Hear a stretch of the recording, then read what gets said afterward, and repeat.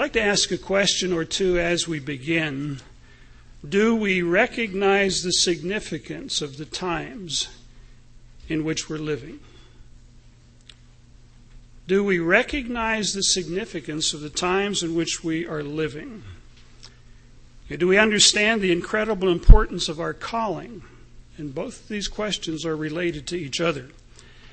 I think most of us understand, and many people even outside the church understand, the significance prophetically of what is taking place in the Middle East. Iraq appears to be turning into chaos. Iran is making all kinds of noise about going nuclear. They're talking about wiping Israel out, pushing them into the sea. There's an article in the paper this morning that Jordan is wanting to go nuclear. Egypt has announced they want to go nuclear because of what's happening in Iran. What we're seeing is a buildup of tension and potential destruction in the Middle East.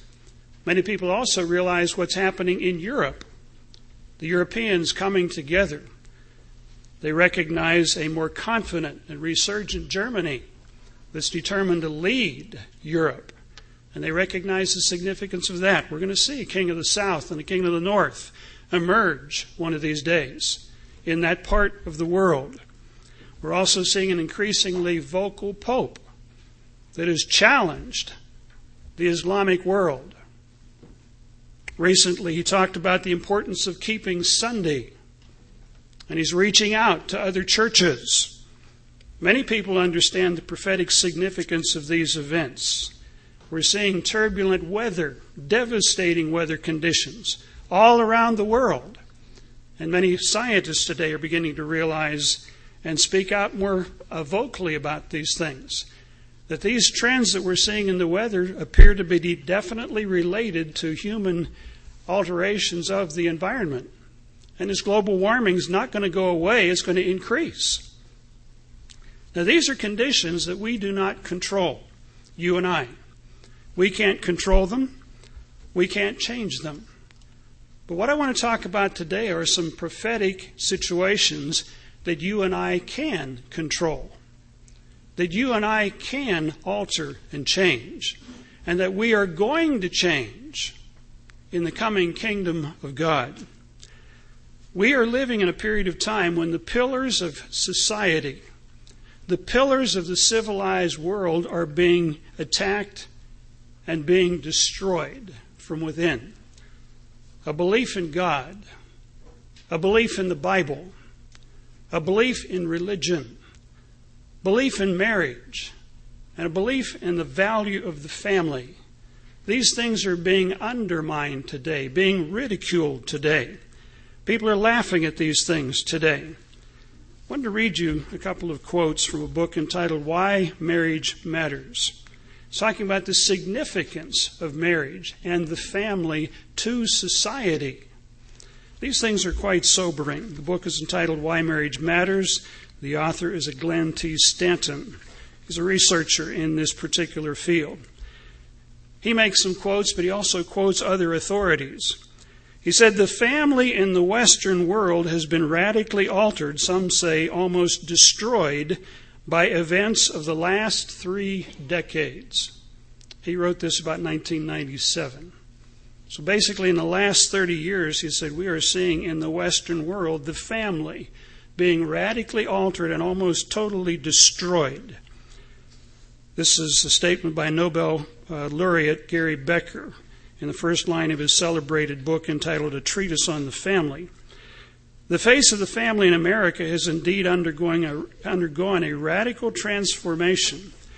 We've become a nation of family relativists. Whatever goes. Define it whatever way you want. With no clear and common idea of what family relationships ought to look like. We're losing our concept of what a family is and what it ought to look like.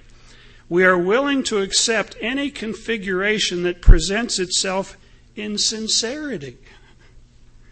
Oh, we love each other, even though we're of the same sex. You've got to accept us. You've got to be tolerant. This leaves us with no common script for the family. No common script for the family. Another quote, page or two on. Quoting Professor Lawrence Stone, a distinguished family historian from Princeton University, offers a historical perspective on recent divorce trends. He explains, the scale of marital breakdowns in the West. Now think about this historically. The times in which we're living today, the scale of marital breakdowns in the West since 1960 has no historical precedent. What we're seeing happening today has no historical precedent. There has been nothing like it for the last 200 or 2,000 years, probably longer. We are living in significant times. Another quote, a little bit further on. Distinguished demographer Kingsley Davis correctly laments that at no time in history, with the possible exception of Imperial Rome, has the institution of marriage been more problematic than it is today. In other words, we are living in very significant times. Another author makes this statement: the family has been slowly coming apart for more than 100 years. The problem is merely becoming more pronounced and impossible to ignore. If left unchecked, it will certainly lead to a disastrous end. This is talking about the times in which we are living. One final comment by Professor David Papineau. He says, if the family trends of recent decades are extended into the future, just looking out a couple of more decades, the result will be not only growing uncertainty within marriage, but the gradual elimination of marriage in favor of casual liaisons, hooking up, oriented to adult expressiveness and self-fulfillment. Well, I just felt like it. I just thought this was okay. The problem with this scenario is that children will be harmed, adults will probably be no happier, and the social order could collapse. The social order could collapse. Brethren, we're watching the deliberate destruction, the deliberate demolition of one of the fundamental pillars of society, of civilized life. The destruction of the family, the destruction of marriage. And in place, we are promoting and naively accepting values that are undermining and destroying one of the pillars of civilized society. This is the world we're living in today. Do we understand the times in which we are living? Do we realize what is happening to our culture and to our society and to us today? Some of the things that are destroying the family, this liberalization of divorce, well, we just didn't think we want to live together any longer. So we decided to get a divorce. We're watching things like that. Since the 1960s, they're talking about free love, free sex, just with whom, whenever, wherever, just as long as you feel good about it. These things are undermining society today, undermining the stability of society today. There's an article in the paper again this morning talking about the arrogance of legal abortion, written by a lawyer here in Charlotte.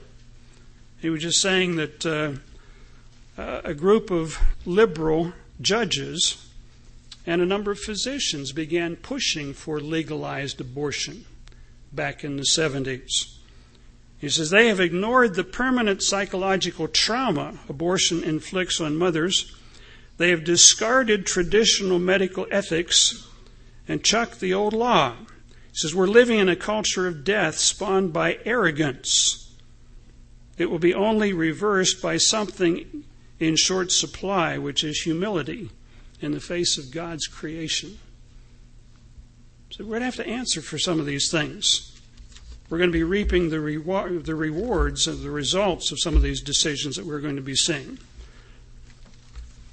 But the questions I asked in the beginning, do we understand the significance of the times in which we are living and how these things dovetail into Bible prophecies that are also coming to pass today? Turn back to Hosea. Turn back to the book of Hosea. Hosea was written to the northern kingdom of Israel before its demise. The ministry of Hosea stretched roughly from about 760 to about 720 BC. Hosea began prophesying when the nation of northern Israel was at the height of its prosperity. He began his ministry at the height of the nation's prosperity. He ended his ministry when the nation went into captivity. He prophesied for 40 years. The end of his prophecies came with the downfall of the nation. In Hosea chapter 4, just notice what he was talking about. The nation of northern Israel lasted about 200 years. The United States is just a little bit older than 200 years. It's interesting what happens in 200 years. Hosea addresses his concerns in chapter 4, verse 1 to the nation. Hear the word of the Lord, you children of Israel. For the Lord brings a charge against the inhabitants of the land. This is what is wrong, God says. This is why things are going to happen. There's no truth or mercy or knowledge of God in the land. Same thing is happening today in our countries. By swearing, lying, killing, and stealing, and committing adultery, they break all restraint. Marriages were going down the tubes. Family relationships were going down the tubes. Therefore the land will mourn, and everyone that dwells therein will waste away. With the beasts of the field, the birds of the air, even the fish of the sea will be taken away. Environmental problems will also follow when we disregard the laws of God. But down in verse 6 it says, my people are destroyed for a lack of knowledge. My people, he says, are destroyed for a lack of knowledge. Many people look at divorce today as, well, it solves our problems. No, it doesn't. They just begin when that happens. There's been studies done, 25-year studies on divorce and what happens to the kids, little kids. They're angry. They're frustrated. They're hurt. Adolescents have a whole set of problems that are characteristic. Boys become more rebellious. Girls become more rebellious. They both become more sexually active. They do less well in school. Suicide rates are higher among children of divorce. These are the consequences why God says, I hate it. It shouldn't happen. It's being promoted today and accepted today. Verse 6, my people are destroyed for a lack of knowledge because you have rejected knowledge, I will reject you from being a priest for me. Because you have forgotten the law of God, I will also forget your children. They will suffer because you have turned your back on God and His laws and His instructions. Turn, if you would, to Malachi then, chapter 2. Malachi chapter 2. Malachi's ministry was with the Jews that came back from Babylon. It's a post-captivity book. They came back from captivity. They understood why they went into captivity, but they forgot those lessons when they came back. And they began doing things that were wrong, breaking the laws of God. Malachi chapter 2, verse 13. It says, and this is the second thing that you do. Malachi is holding out their sins, their problems. You cover the altar of the Lord with tears, with weeping and crying, so He does not regard the offering anymore, nor receive it with good will from your hands. Yet you say, for what reason? Why aren't you accepting our offerings? Because the Lord has been witness between you and the wife of your youth, with whom you have dealt treacherously. But He did not make them one. But did He not make them one, having a remnant of the Spirit? And why one? He seeks godly offspring. God designed marriage. God wants that marriage to be stable so children can be raised in a stable, loving environment. That's what His design is. That's what He wants. Therefore take heed to your spirit, and let none deal treacherously with the wife of his youth. I guess today you could also say with the husband of your youth, because it goes around. For the Lord God of Israel says that He hates divorce, for it covers one's garment with violence. There's another article in the paper today about a couple in New York City that are getting a divorce. And the judge had to say, build a wall down the middle of your house, because neither one was going to move out. But they couldn't get along with each other. So the judge says, build a wall down the middle of the house. Here are two people that can't get along with each other in the same house. There's obviously a lot of reasons for those things. But God says He hates divorce because it covers one's garment with violence. Therefore take heed to your spirit, and do not deal treacherously with each other, doing things maliciously that hurt each other. Our forebears, our ancestors, created problems for themselves because they didn't follow the laws and instructions of God regarding marriage and the family. We are doing the same thing today, and we are going to reap the consequences if we're not careful, if we don't change. Notice just a couple of other scriptures, how this relates to our calling in Malachi. Chapter 4, verse 4, which we heard in the sermonette. This is part of our calling. This is what we've been called to do. This is a prophecy that relates to us today. And the reason I gave those quotes and statistics describes the times in which we are living. And these verses explain how the times today are going to be changed and what we have an opportunity to prepare for. Verse 4, it says, remember the law of Moses, my servant. Malachi is writing to Israelite peoples. Sadly, it's the Israelite nations that lead the world in divorce, that lead the world in premarital pregnancies. Not the Islamic world, but the Israelite world are leading these statistics. We're not setting the example that we should. We're not setting the example that God called us to set. And we're going to reap the consequences of that. But we have been called to change the world, to turn the world right side up. Remember the law of Moses. It's in the law of Moses that we understand that we've been created male and female for reasons. That God is the author and the designer of the family. It's God who designed the roles in the family. These things were just not thought up by somebody who'd been taking drugs or something like that, or theorizing or philosophizing. God inspired the roles based on the way that He's created us. Remember the law of Moses, my servant, which I commanded him in Horeb for all Israel, with the statutes and the judgments, the fine points that apply to our lives today. Behold, I will send you Elijah the prophet before the coming of the great and dreadful day of the Lord. And he will turn the hearts of the fathers to the children, and the hearts of the children to the fathers. Focusing on the family, how to rebuild the family, how to restructure families so that they work. This is what we have been called to do and called to prepare to do. Lest I come and strike the earth with a curse. Turn over to Matthew 17, verse 11. Here, these are prophetic verses that apply to our mission, to our purpose as a church, that apply to us as individuals to prepare for an incredible future where we are going to be able to change the direction the world is going, to begin rebuilding the foundations of a stable society. We're not here just to be part of a little church that comes and meets together on the Sabbath. We are here to literally begin to change the world, prepare to do that. If we can think big enough and see how it fits into the whole perspective of prophecy and the flow of history.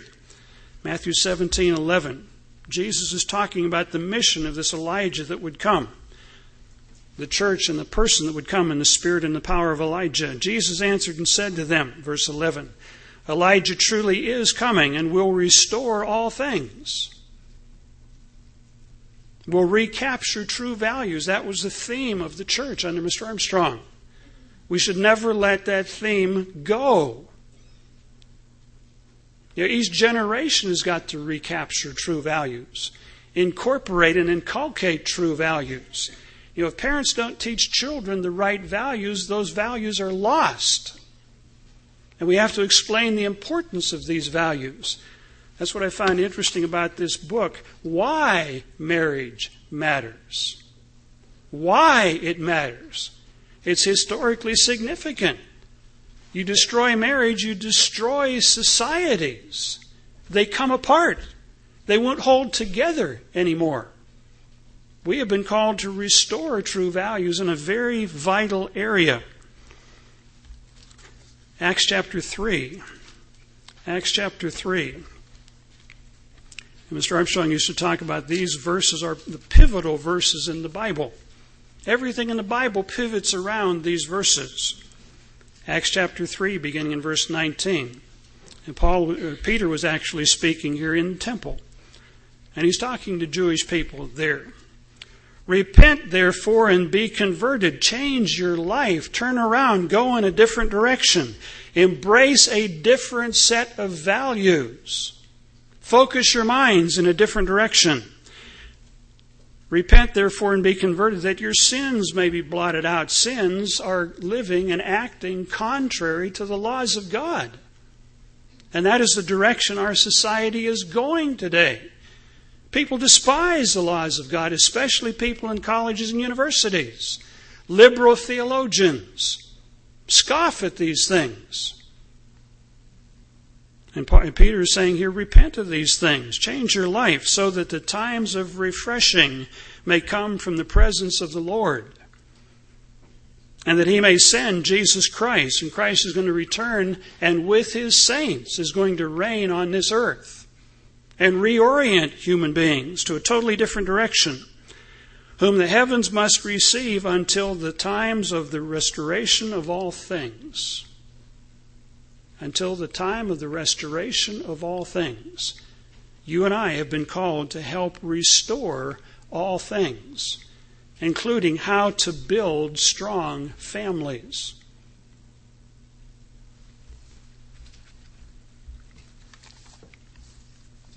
How do we build strong families? How do you recognize and repair dysfunctional families? These are challenges that we all need to understand, whether you're single or whether you're married, whether you're divorced, whatever the situation is. If we're going to become kings and priests in the coming kingdom of God, we're going to need to understand some of these fundamentals. How do you build strong families? How do you recognize and restore, repair dysfunctional families? What are the qualities that healthy families have? What qualities do healthy families have in common? What qualities do troubled families not have? What qualities do healthy families have, and what qualities are troubled families missing? If we can identify some of these things, it's going to be very helpful. What can we do? What can you do now to build stronger families? I've entitled the sermon, Traits of Healthy Families. Traits of Healthy Families. It comes from a book entitled Traits of Healthy Families. I'm not being original here. But what's interesting is these traits of healthy families. The author of this book sampled something like 550 individuals or 550 families, studied them to find out what qualities they had in common.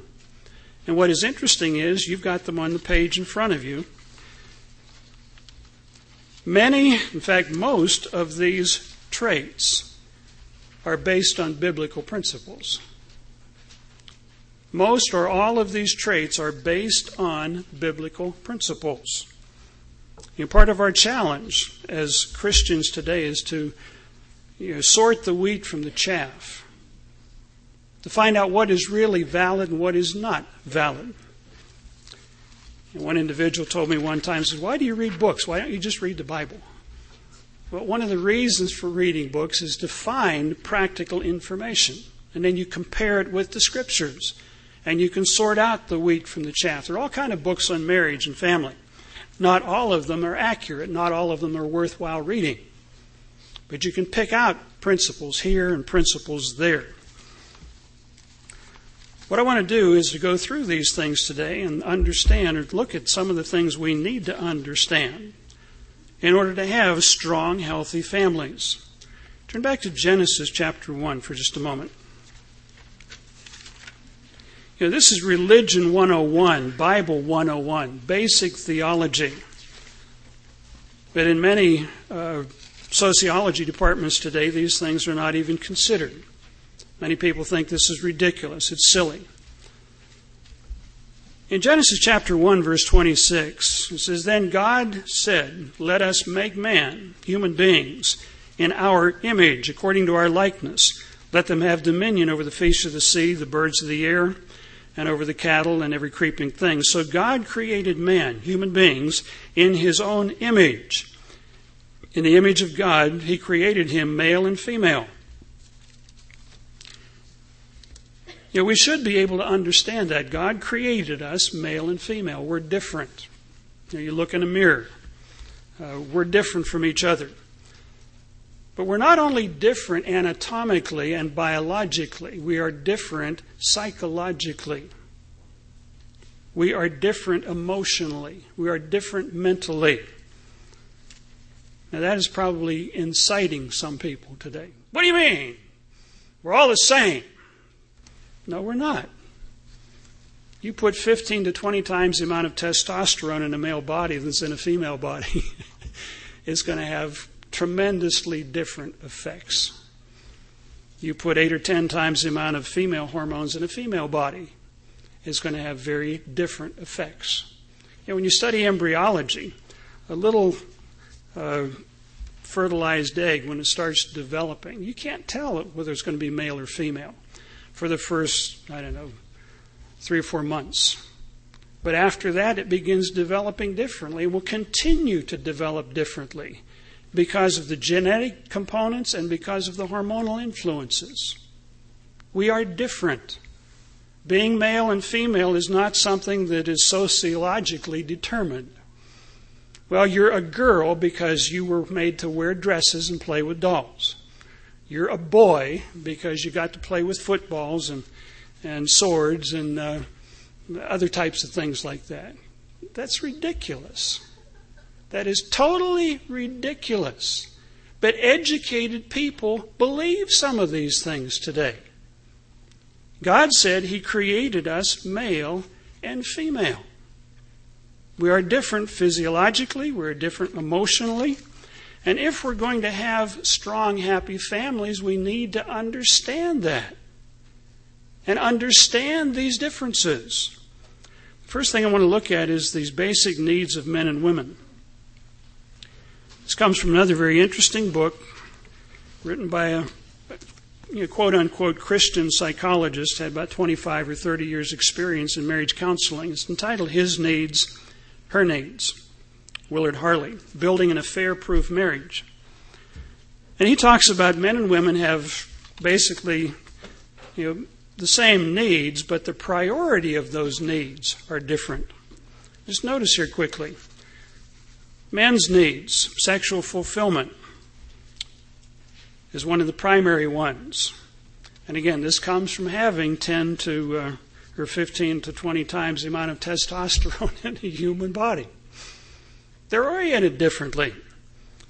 Notice the primary need of a woman is affection, not necessarily sexual fulfillment, but affection. Being valued, being loved, made to feel special. And most men don't really care if they're special or not, as long as they are sexually fulfilled. But just understanding basic things like this. You can't sit down and say, well, honey, if you just thought more like I did, they're not going to think more like you do. And you need to understand that about each other. I think one of the most interesting illustrations I've seen of this recently, both the boys were up here for Thanksgiving, had the grandkids together. 3 little girls and 1 little boy. 3, 4, 5, and 6. Little boy was 6. After dinner, the girl said, "We want to watch a movie." So the little grandson said, he figured, well, he was the guest. He would go along with the movie they wanted to watch. And they wanted to watch a little animated movie entitled, I think it was The Prince and the Pauper.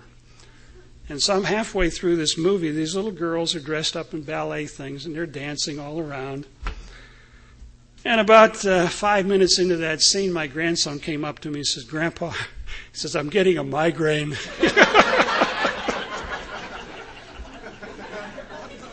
He said, I can't watch this any longer. I've got to go ride a bike.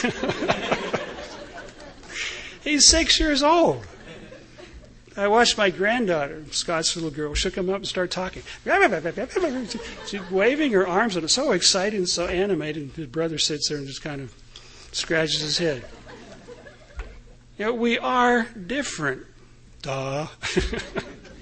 And yet educated people today say, well, there's no difference. It's all sociological. It's just how you're socialized. No, it's not. There are fundamental, basic differences. Your primary need for a man is sexual fulfillment. Primary need for a woman is affection. Affection, being loved, being cared for. Second primary need of men is recreational companionship. They want somebody to do things with them. Primary need for women is conversation. They want to talk to somebody. They want someone to talk to them. And yet, for many years, the stereotype of the ideal man was this strong, silent type, never said a word. It drives women up the wall. You know, they want somebody to talk to them. And men, you need to learn how to communicate and talk. We'll talk about this a little bit more. Another interesting one, number 3. 70% of men that were interviewed said they preferred their spouse preferred their spouse to be attractive, to look attractive. Only 40% of women said the same thing. So guys, it gives you a break.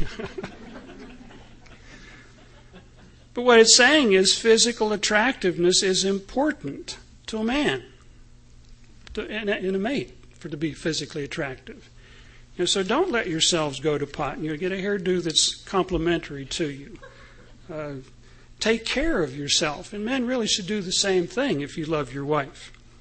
But notice the third most important thing to a woman is not so much physical attractiveness of their husband, but honesty and openness.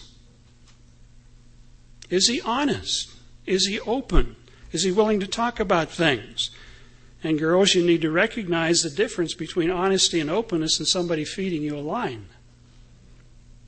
They may be very honest and open, but they're feeding you a big line, and you need to be able to recognize that. A fourth difference. For men, they value domestic support, a peaceful home. Not the moment he walks in the door, honey, do this, honey, do that, get those kids over here. Give him a break when he comes home. I was teaching one summer in Boston, and I'd get up about 5:30 in the morning to drive into Boston, fight traffic and everything, teach a number of classes, and one particular night I'd get home later. And I was really not real civil until I walked into the house, sat on the back deck for about 30 minutes and just looked at the woods. And after that, I was ready to deal with my kids and with my wife. But I just needed some downtime to kind of recharge some batteries. And my wife understood that. Domestic support is important. Number 4 for a woman is financial support. If she's going to get pregnant and raise kids and stay home, she wants somebody that will provide for her and not have her worried about, well, how are we going to pay this bill and what's going to happen and all these other things. Does the guy have a decent job? Does he pay bills on time? Is he responsible? And we could turn it around. If you're already married, are you a good provider? Are you responsible? These are things we need to prepare for. I've used this story before. A young fellow came to me and met this girl in another church area and was really sharp, and we just want to get married. I said, "Do you have a job?" He just looked at me, blank stare. What does that have to do with it? He wasn't ready to get married. He didn't understand what was involved. All he understood was his hormones. But their neurons have to be consulted. Number 5, men appreciate being admired. Do you admire the person that you're dating? Or do you admire your husband? As husbands, what can you do to be admired? What fosters admiration? Number 5 for a woman is family commitment. Is this guy interested in me? And is he interested in children? Is he interested in being a husband? Is he preparing for that? Or does he have his mind on other things? Just understanding some of these fundamental differences will help build strong family relationships. Young boys need to be taught what it means to be a man, what it means to be masculine, what it means and how you prepare to be a husband, and how you prepare to be a father. These things need to be passed on from generation to generation. And girls need to understand what it means to be a wife, what it means to be a mother, what it means to be a homemaker, to turn a house into a home. These things are cultural values, but they're based on biblical principles. And societies that do not pass on these cultural things begin to come apart. And these things are happening today. Part of our challenge today, and also in the coming kingdom of God, is to show people how to turn things around, how to build strong families, how to build stable homes, how to produce normal, healthy children. And I'm talking about mentally healthy children. If we understand some of these basic differences and don't buy into these concepts, well, we're all the same, and it really doesn't matter. It does matter. It really does matter. Let's look next at some of these traits of healthy families. Again, this comes from a study that looked at about 550 families and noticed the things that they had in common. Healthy families, stable families share qualities like this. And as you're growing up, especially as young families, notice families that work. Notice families where the kids are happy and the wives are happy and the husbands are happy. And ask them, how'd you do it? What is your secret? Please tell us how you've done these things. Let's just run down through these things on the handout, and I'll give you some scriptures to go along with it. Because these things are fundamental, but they're extremely important. Healthy families communicate, number 1, and they listen. Communication between two people is called a dialogue when they both talk. When only one talks, it's called a monologue. It's not communication. It's just a one-way conveying of words. If we're going to communicate effectively, we've got to be able to talk and listen, and know when to talk and know when to listen, and know how to talk and how to listen. And if kids see their parents doing this effectively, then they will do it effectively. If they see one parent putting down the other parent, then they will put down each other. Healthy families communicate and they listen. Notice in Deuteronomy. Now, you can do your own Bible study and come up with a number of other scriptures that will tell you the same thing, that will support these observations. Deuteronomy chapter 4. Moses is talking about the value of God's law to the Israelites and how God gave the Israelites his law to make them an example to the rest of the world. In Deuteronomy chapter 4, verse 9, it says, "Only take heed to yourself and diligently keep yourself, lest you forget the things your eyes have seen coming out of Egypt and God's intervention, that God was real, lest they depart from your heart all the days of your life. Teach them to your children." Sit down with your children. Teach them Bible stories. Teach them the principle that's in that Bible story. Help them become knowledgeable of what's in the Scriptures. And many adults today have to do the same thing. They've been raised in homes where they've not been religious. They have to come to understand the content of the Bible. That is not just a collection of myths. It's not just a bunch of sentimental stories. We're dealing with fundamental principles upon which sound civilizations can be built. And you ignore these things, there will be consequences. Teach them to your children and your grandchildren, especially concerning the day that you stood before the Lord your God in Horeb, when the Lord said to me, gather the people to me, and I will let them hear my words, that they may learn to fear me all the days they live on the earth, and that they will teach their children. See, these values have got to be communicated from one generation to another. In James chapter 1, verse 19 and 20, maybe just jot it down in your notes, it talks about being quick to hear, slow to speak, and slow to wrath. In other words, listen carefully. Don't jump to conclusions, and don't let your emotions get involved. Be patient. Listen carefully. And if you want to avoid misunderstandings, repeat back what a person says. Did you say, is this what you're saying? Is this what you really meant? So that you don't jump to conclusions. Did you really mean this? And then they say, well, yes, that's what I meant. Or no, that's not what I meant. Okay, what really did you mean? So that you can communicate effectively. Healthy families communicate and they listen. They listen to each other. They read body language and they recognize, there's something wrong here. You're not acting like you usually do. Is there something wrong? Draw the person out. Communication is extremely important. A dialogue is important, not a monologue, but a dialogue. When parents deal with children, sometimes we want to talk too much and teach too much. Sometimes we need to ask, how are you feeling? What would you like to do? Do you understand? Second point, healthy families foster table time and conversation. These two things go together. In the Passover, we read John 13, 14, 15, 16, and 17. How long does it take us to read that? About an hour or so. But here's an account of a meal that Christ had with his disciples the night before he was crucified.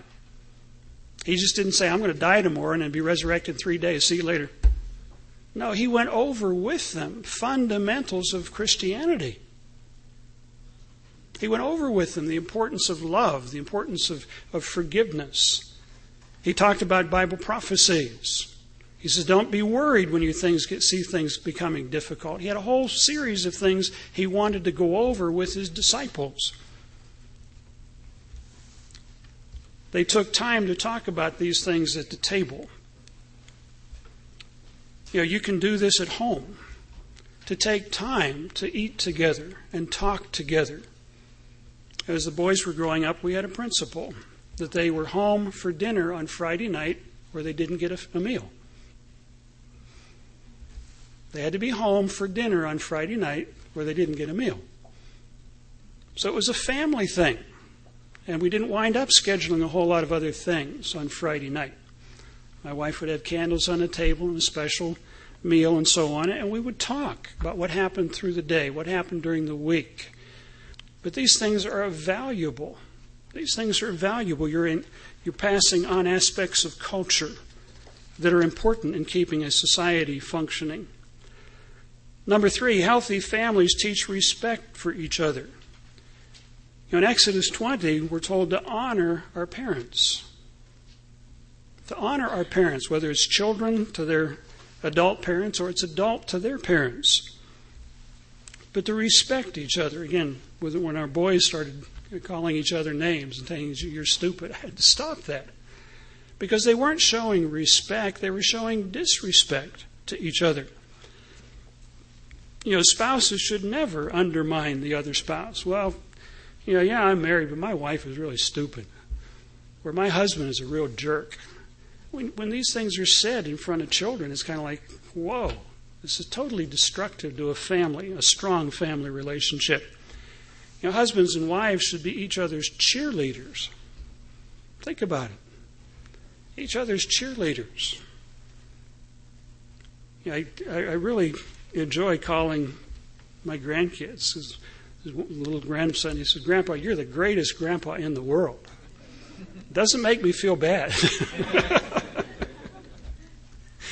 We spend a lot of time together, reading and talking and doing things together. Healthy families teach respect for each other. They're pulling for each other. And we need to appreciate the roles that we read about in the Bible. In Ephesians chapter 5, it talks about the role of men and the role of women, the husband and the wife in a marriage. These are not just interesting ideas. These were placed in the Bible by the God who created us, by the God who designed the marriage and the family relationship. And just because we're a man does not mean we're going to be an effective head of the family. We have got to earn that respect. We've got to learn how to lead in a way that our wives can admire us, and vice versa. It's not easy to submit or to adapt to a man. But if you respect him, you look up to him, then it's going to be a lot easier. And if you are respectable, it's a lot easier. But we have to learn to do what we need to do to be respectful and to be respectable. So healthy families teach respect for others. They don't make snide comments about the sermon when they go home. Well, he did it again, or whatever. The kids will begin looking to the minister the same way if they have roast minister for lunch or dinner every Sabbath. We're not cultivating respect that way if we do that. We're actually undermining a source of authority. And sometimes ministers undermine their own authority. And so we've all got to be careful about these things. Number 5, healthy families have a sense, number 4, healthy families develop a sense of trust. And one of the commandments is that we are to not lie. And if we lie, then we undermine a sense of trust. You can turn to Luke chapter 2. It's interesting just to read this and think about it just a little bit. In Luke chapter 2, beginning in verse 41. Talking about Jesus' parents going up to Jerusalem for the Passover.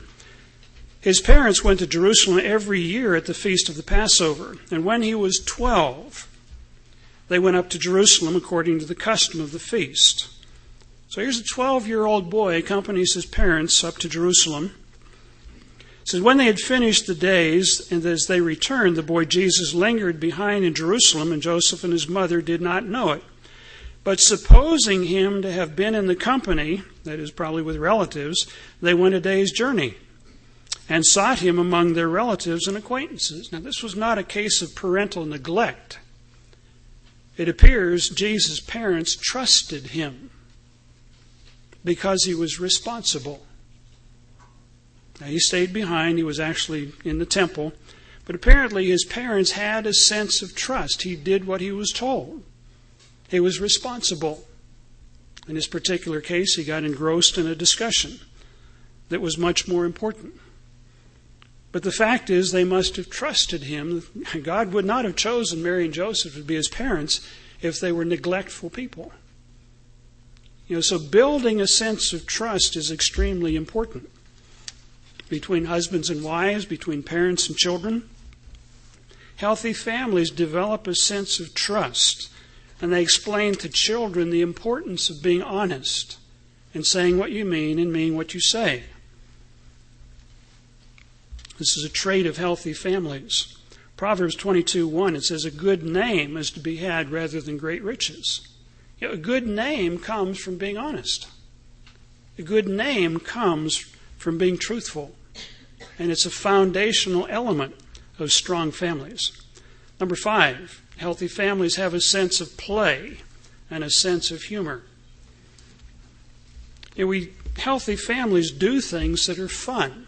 I've used this example before, that when the boys were about 7 or 8, maybe 8 or 9, I set them down one night, one Sabbath, and gave them each a pencil and a piece of paper. Said, go in different rooms.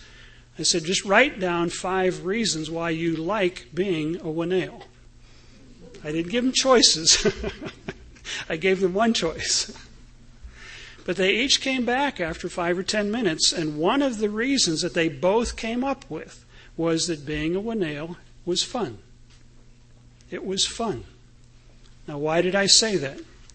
Turn to Isaiah chapter 58. Isaiah 58. Some guidelines for keeping the Sabbath. Isaiah 58, verses 13 and 14. It says, if you turn away your foot from the Sabbath, from doing your pleasure on my holy day, in other words, you don't do your thing on my holy day, and call the Sabbath a delight, it should be delightful. It should be enjoyable. And for little kids, it should be fun in a right way. And if you call the Sabbath a delight, the holy day of the Lord, and honorable, and shall honor him, not doing your own ways, nor finding your own pleasure, nor speaking your own words, then you shall delight yourself in the Lord.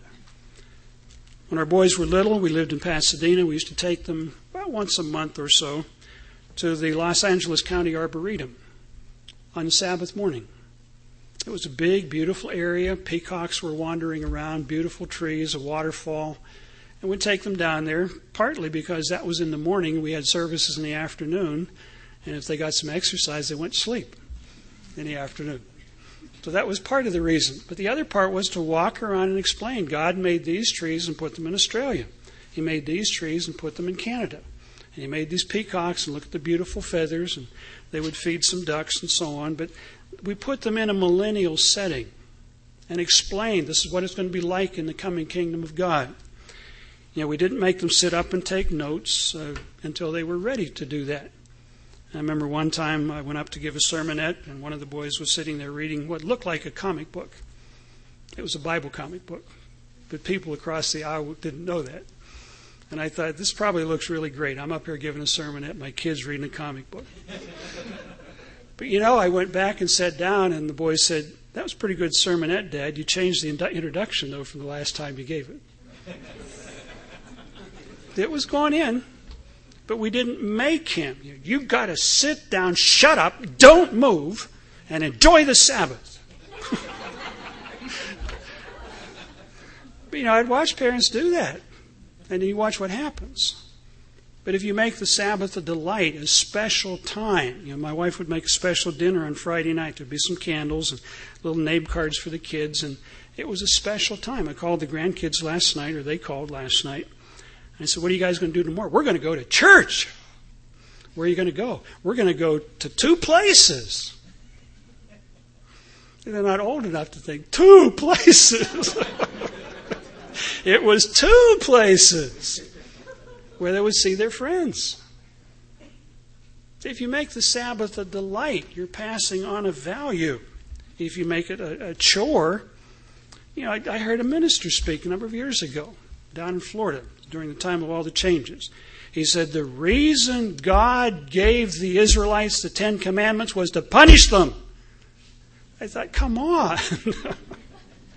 But he was serious, or I think he was serious, or he didn't want to lose his job. All of the above, maybe.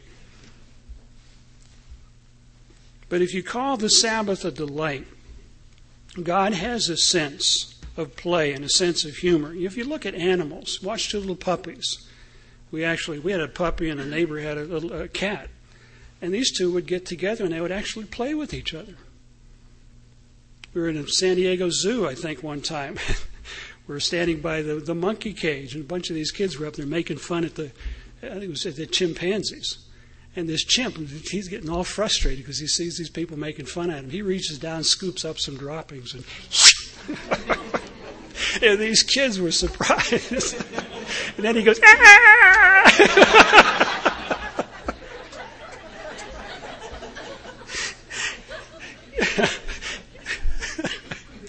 You know, animals have a sense of humor, but God created the animals. You know, if we can laugh at ourselves when you get into a really difficult problem, realize, you know, I messed up. I did this to myself. And just realize that we don't have to be super serious all the time. God has a sense of humor. I mean, look who He's called. You know, the weak and the foolish of the world, that's us. We're dumb enough to believe what's in the book. But he can use people who will follow the instructions that are here. And don't come up with 50 or 100 reasons why this is all theory and why it doesn't work or why it shouldn't work.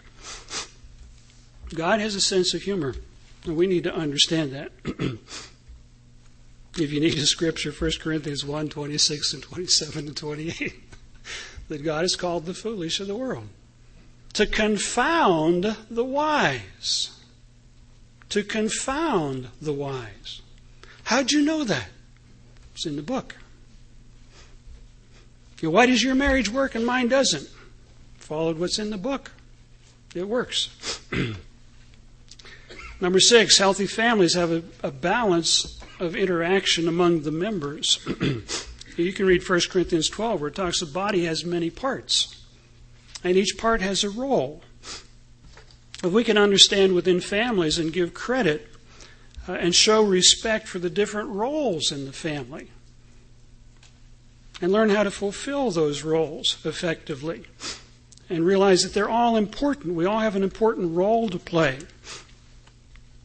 And, this can be applied even to, working here at headquarters or working with wherever you might work, that everybody has a role to play that's important. And we don't want to put down their role and elevate our own. It only creates problems that way.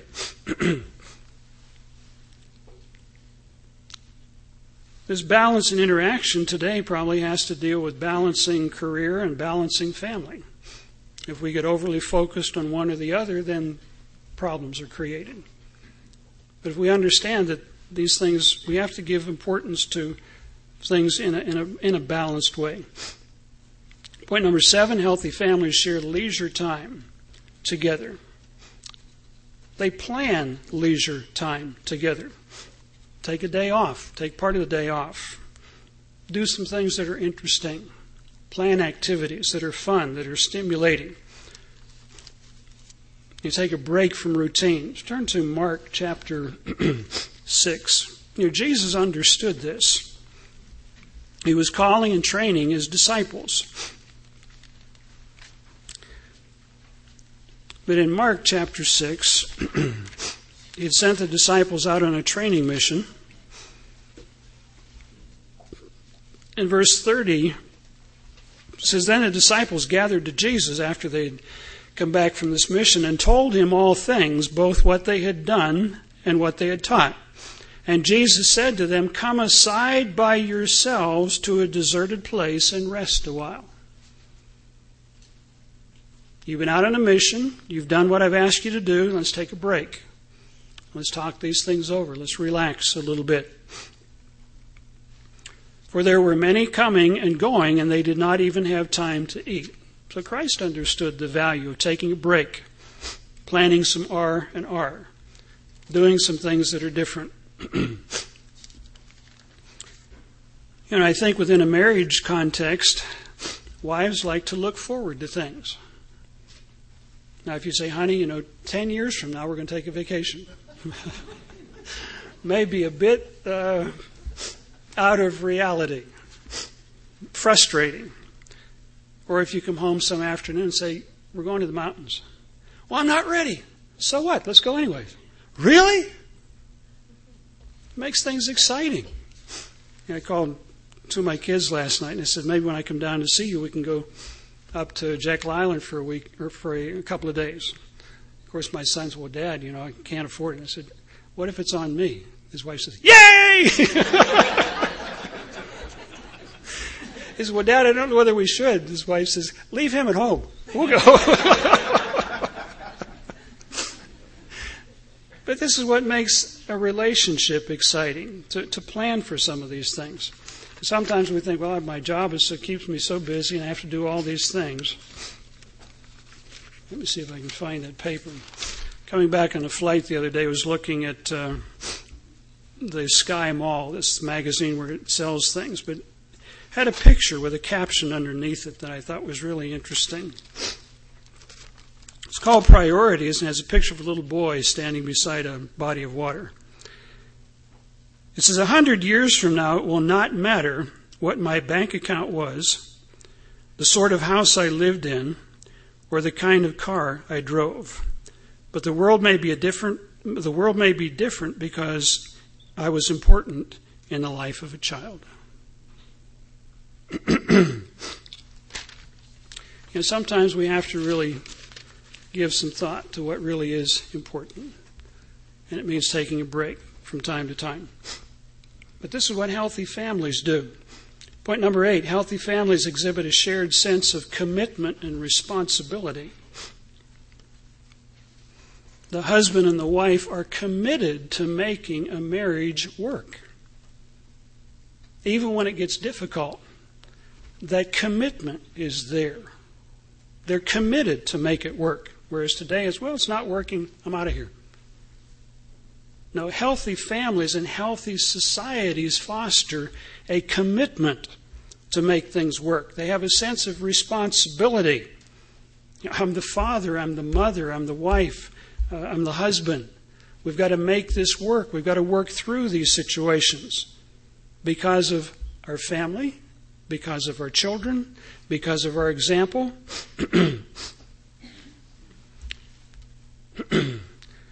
Just look up the scriptures in Genesis 4, verse 9, Romans 12, verse 10, 1 Peter 3, verse 8. It talks about responsibilities.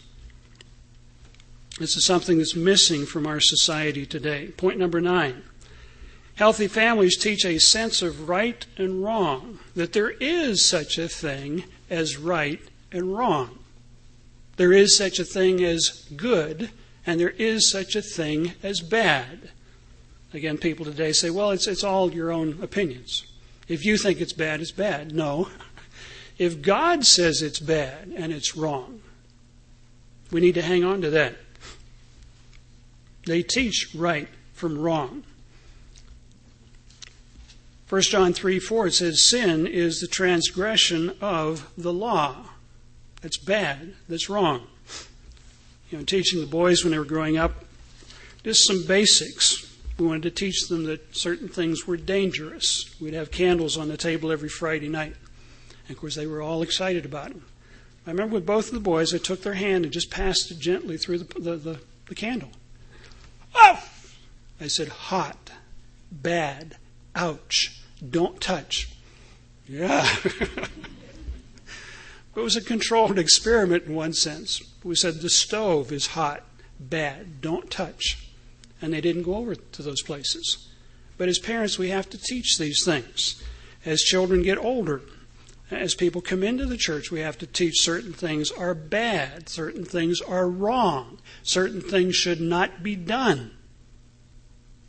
If society and if our families are going to hold together.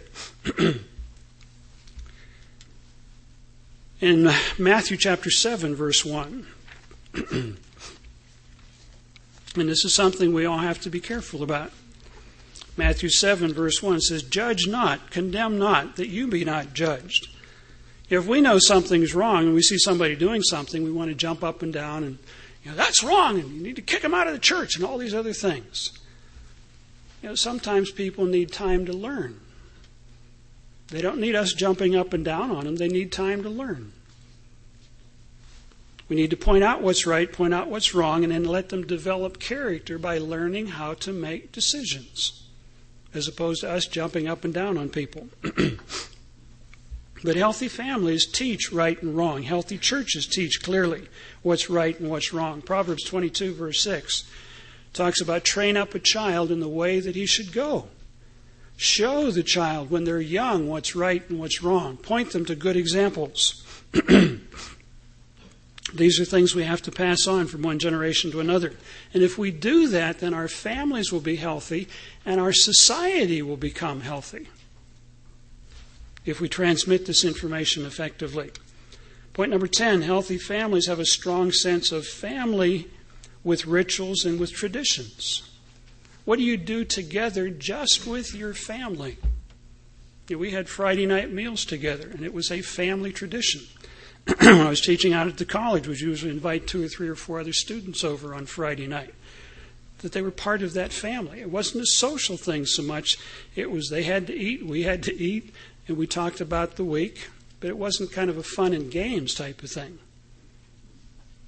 It was an assessment. It was sharing lessons and sharing experiences. But what do you do in your own family for traditions? In the last number of years, we've been getting together with the boys and having a family Thanksgiving together. What do you do? But plan these things. These are important, where you do things together. We did not celebrate birthdays with the boys when they grew up, but we did acknowledge that they got a year older. And we'd have a meal and ask them what they'd like to have for dinner, but then we'd sit down and talk about, we really were blessed 10 years ago whenever God added you to our family.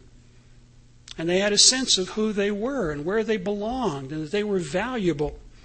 But we didn't have a bunch of cakes and gifts and stuff like that, but we did acknowledge the fact you made it through another year. You actually made it through another year. And for little kids, that's a big accomplishment sometimes. With the same amount of teeth that they started with, and without too many scrapes and scratches and so on. But we did acknowledge that they were a year older, and we made them feel part of our family that way. But what kind of traditions do you have? You can go back again to Luke chapter 2. Jesus was taken to the holy days every year. It was part of the family tradition. They went to the holy days together. The Sabbath can be a family tradition. These are exciting traditions. If you get your kids involved planning for the feast, where would you like to go next year for the feast? Where would you like to stay? What would you like to see while we're there? They're not going to want to miss the feast. But if you got to go and you can't do this and you can't do that, I'll go. But if they're involved in planning and preparing, it becomes exciting for them. Healthy families have this strong sense of rituals and traditions that are positive. Tied in with this, number 11, healthy families have a shared religious core. This is extremely important. If you've married outside the church or your mate's not in the church, it's possible to make these things work, but it's much more of a challenge. If you start out on the right foot where you're both pointed in the right direction, it's going to be a lot easier. It's going to be much more enjoyable when you raise your children. And if you're working with the same principles, it's going to go a lot easier than if you have one set of principles and your mate has another set of principles and you can't agree on everything. Then it becomes chaos. It becomes very difficult. But healthy families have a shared religious core. 2 Corinthians 6, verse 17 talks about don't be unequally yoked together. Come out from among them. Be separate. Be different in a right way. Number 11, healthy families. Number 12, healthy families respect the privacy of one another. Again, this is one that takes some balance to approach. That we need to respect people's privacy. We need to respect their feelings. But as parents, you can't be blind. Well, I never go into my child's room. Well, you better. You better from time to time. You need to know what's going on in that room. When the boys were at home, they kept their doors open. Except when they were getting dressed and undressed and so on. But they didn't have televisions in their room either. Because we wanted to monitor what they saw and what they watched.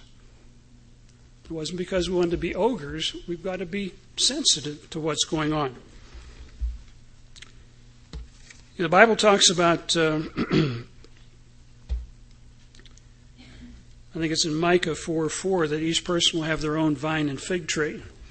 Private property is important because God can see how we manage it, how we take care of it.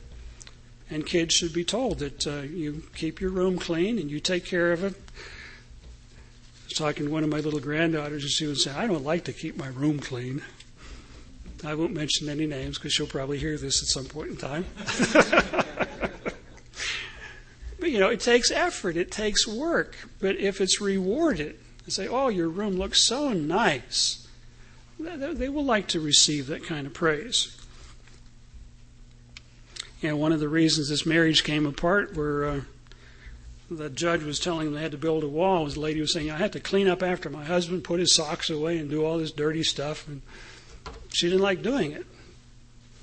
She may have tried to find out some of those things before she got married. But we've got to do things, teach these values.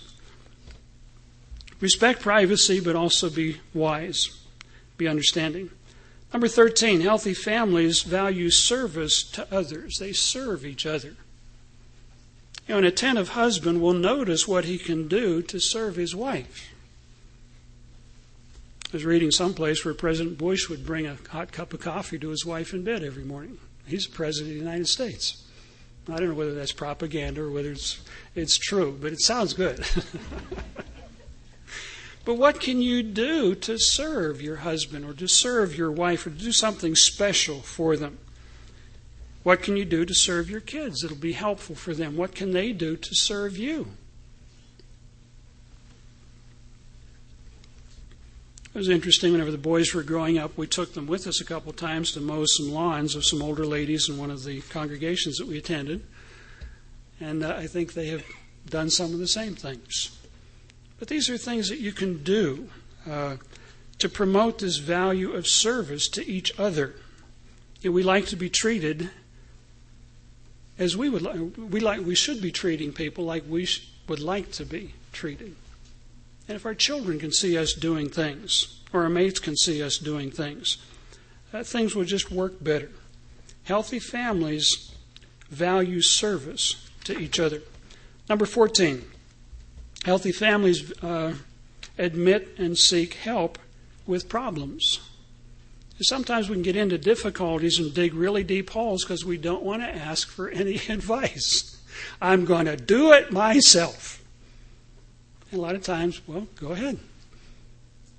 But if we're willing to ask for help, Proverbs talks about there's safety in a multitude of counsel. There's safety in a multitude of counsel. Proverbs 11, verse 14. If we get into straits, we need to find some people that we can ask for advice. We're thinking about marriage. Ask some people's advice who you respect, who know the other people involved. And be willing to listen. And sometimes we make up our minds. We ask those people that agree with us. And we don't want any more advice. But healthy families foster this approach of seeking help with problems, looking for advice, finding solutions. I've added a couple more here that did not come with the book. Healthy families are forgiving. Healthy families are forgiving. You can use the example of the prodigal son in Luke 15. Or it could be a prodigal daughter. Or it could be a prodigal mate. Or it could be a prodigal parent. And we all make some dumb decisions from time to time. But healthy families are able to forgive. They're able to forgive. Especially when there's repentance involved. Healthy families foster this sense of forgiveness, understanding. We all probably should recognize that we need to be forgiven from time to time. If we recognize our need to be forgiven, it's a lot easier to forgive other people. Number 16. I don't know whether that's on your sheet or not. No, I added it after I typed it out. Healthy families are positive. Healthy families are positive. They're optimistic. I was talking with Mr. Pardian the other day, and he says, his comment was, there's another problem. I said, no, it's not a problem. It's a challenge. It's a challenge. I think the Chinese word for crisis has something to do with an opportunity as well as a difficulty. It has a double meaning. We can be optimistic or we can be pessimistic. Oh, just so many problems. Could be so many challenges. It's another hurdle to get over. But we can foster this within a family. If mom and dad are like, boy, another problem. This is never going to work. Or, it could work. How can we make it work? These are values that we foster consciously or unconsciously within the family. Healthy families are optimistic. Look at a couple scriptures and then we'll bring this to a conclusion. Romans 8:28.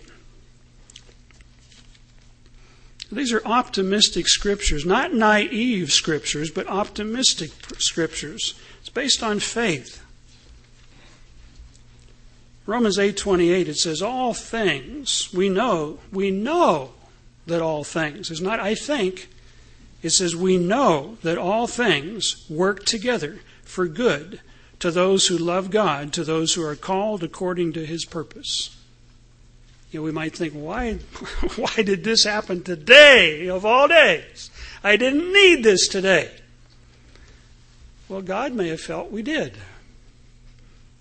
And if we start looking for the lessons that we can learn, then it becomes an optimistic thing, a positive thing. 1 Corinthians chapter 10. 1 Corinthians chapter 10. God understands our needs as human beings.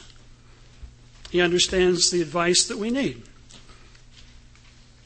1 Corinthians 10, verse 13. No temptation, no trial has overtaken you, except such as is common to man. Your problems are no more unique than anybody else's. But God is faithful, who will allow you to be tested beyond that which will not allow you to be tried or tested above that which you are able. God knows your limitations. And He's not going to allow you to have any trial or temptation that you can't handle with His help. He knows the lessons that we need to learn. But with the temptation, with the trial, we'll also make a way of escape. God, where is it? Help me find it today, right now. And His answer might be patient. I will show you. You will find it. But you're going to have to endure a little bit that you may be able to bear it. God is optimistic. He's called us not to fail, but to make it into the kingdom of God. He's called us not to become doorkeepers, but to become kings and priests, teachers in the coming kingdom of God. Brethren, do we recognize the significance of the time in which we are living? We are living in a period of time when the pillars of society are being destroyed, undermined, torn apart. And many people do not understand the significance of what is happening today. But we have been called to prepare for a period of time that is called the restoration of all things. We have been called to recapture true values, to come to an understanding of what makes a society hold together. We've been called to learn how to rebuild dysfunctional families, how to recognize what causes dysfunctional families, and how to build them. With this handout that you've got, I'd suggest that you go over it and ask yourselves, how does this relate to me as an individual? How does this relate to my family? Do I communicate and listen? Do I just communicate? Or do I just talk without listening? But use this as a tool to get down over this thing so that you become knowledgeable of what makes strong families, how to make families work. Because we have been called literally to turn the world right side up, to restore a knowledge of true values that will make living on this earth totally different. Do we understand the significance of the times in which we are living? And do you see your calling?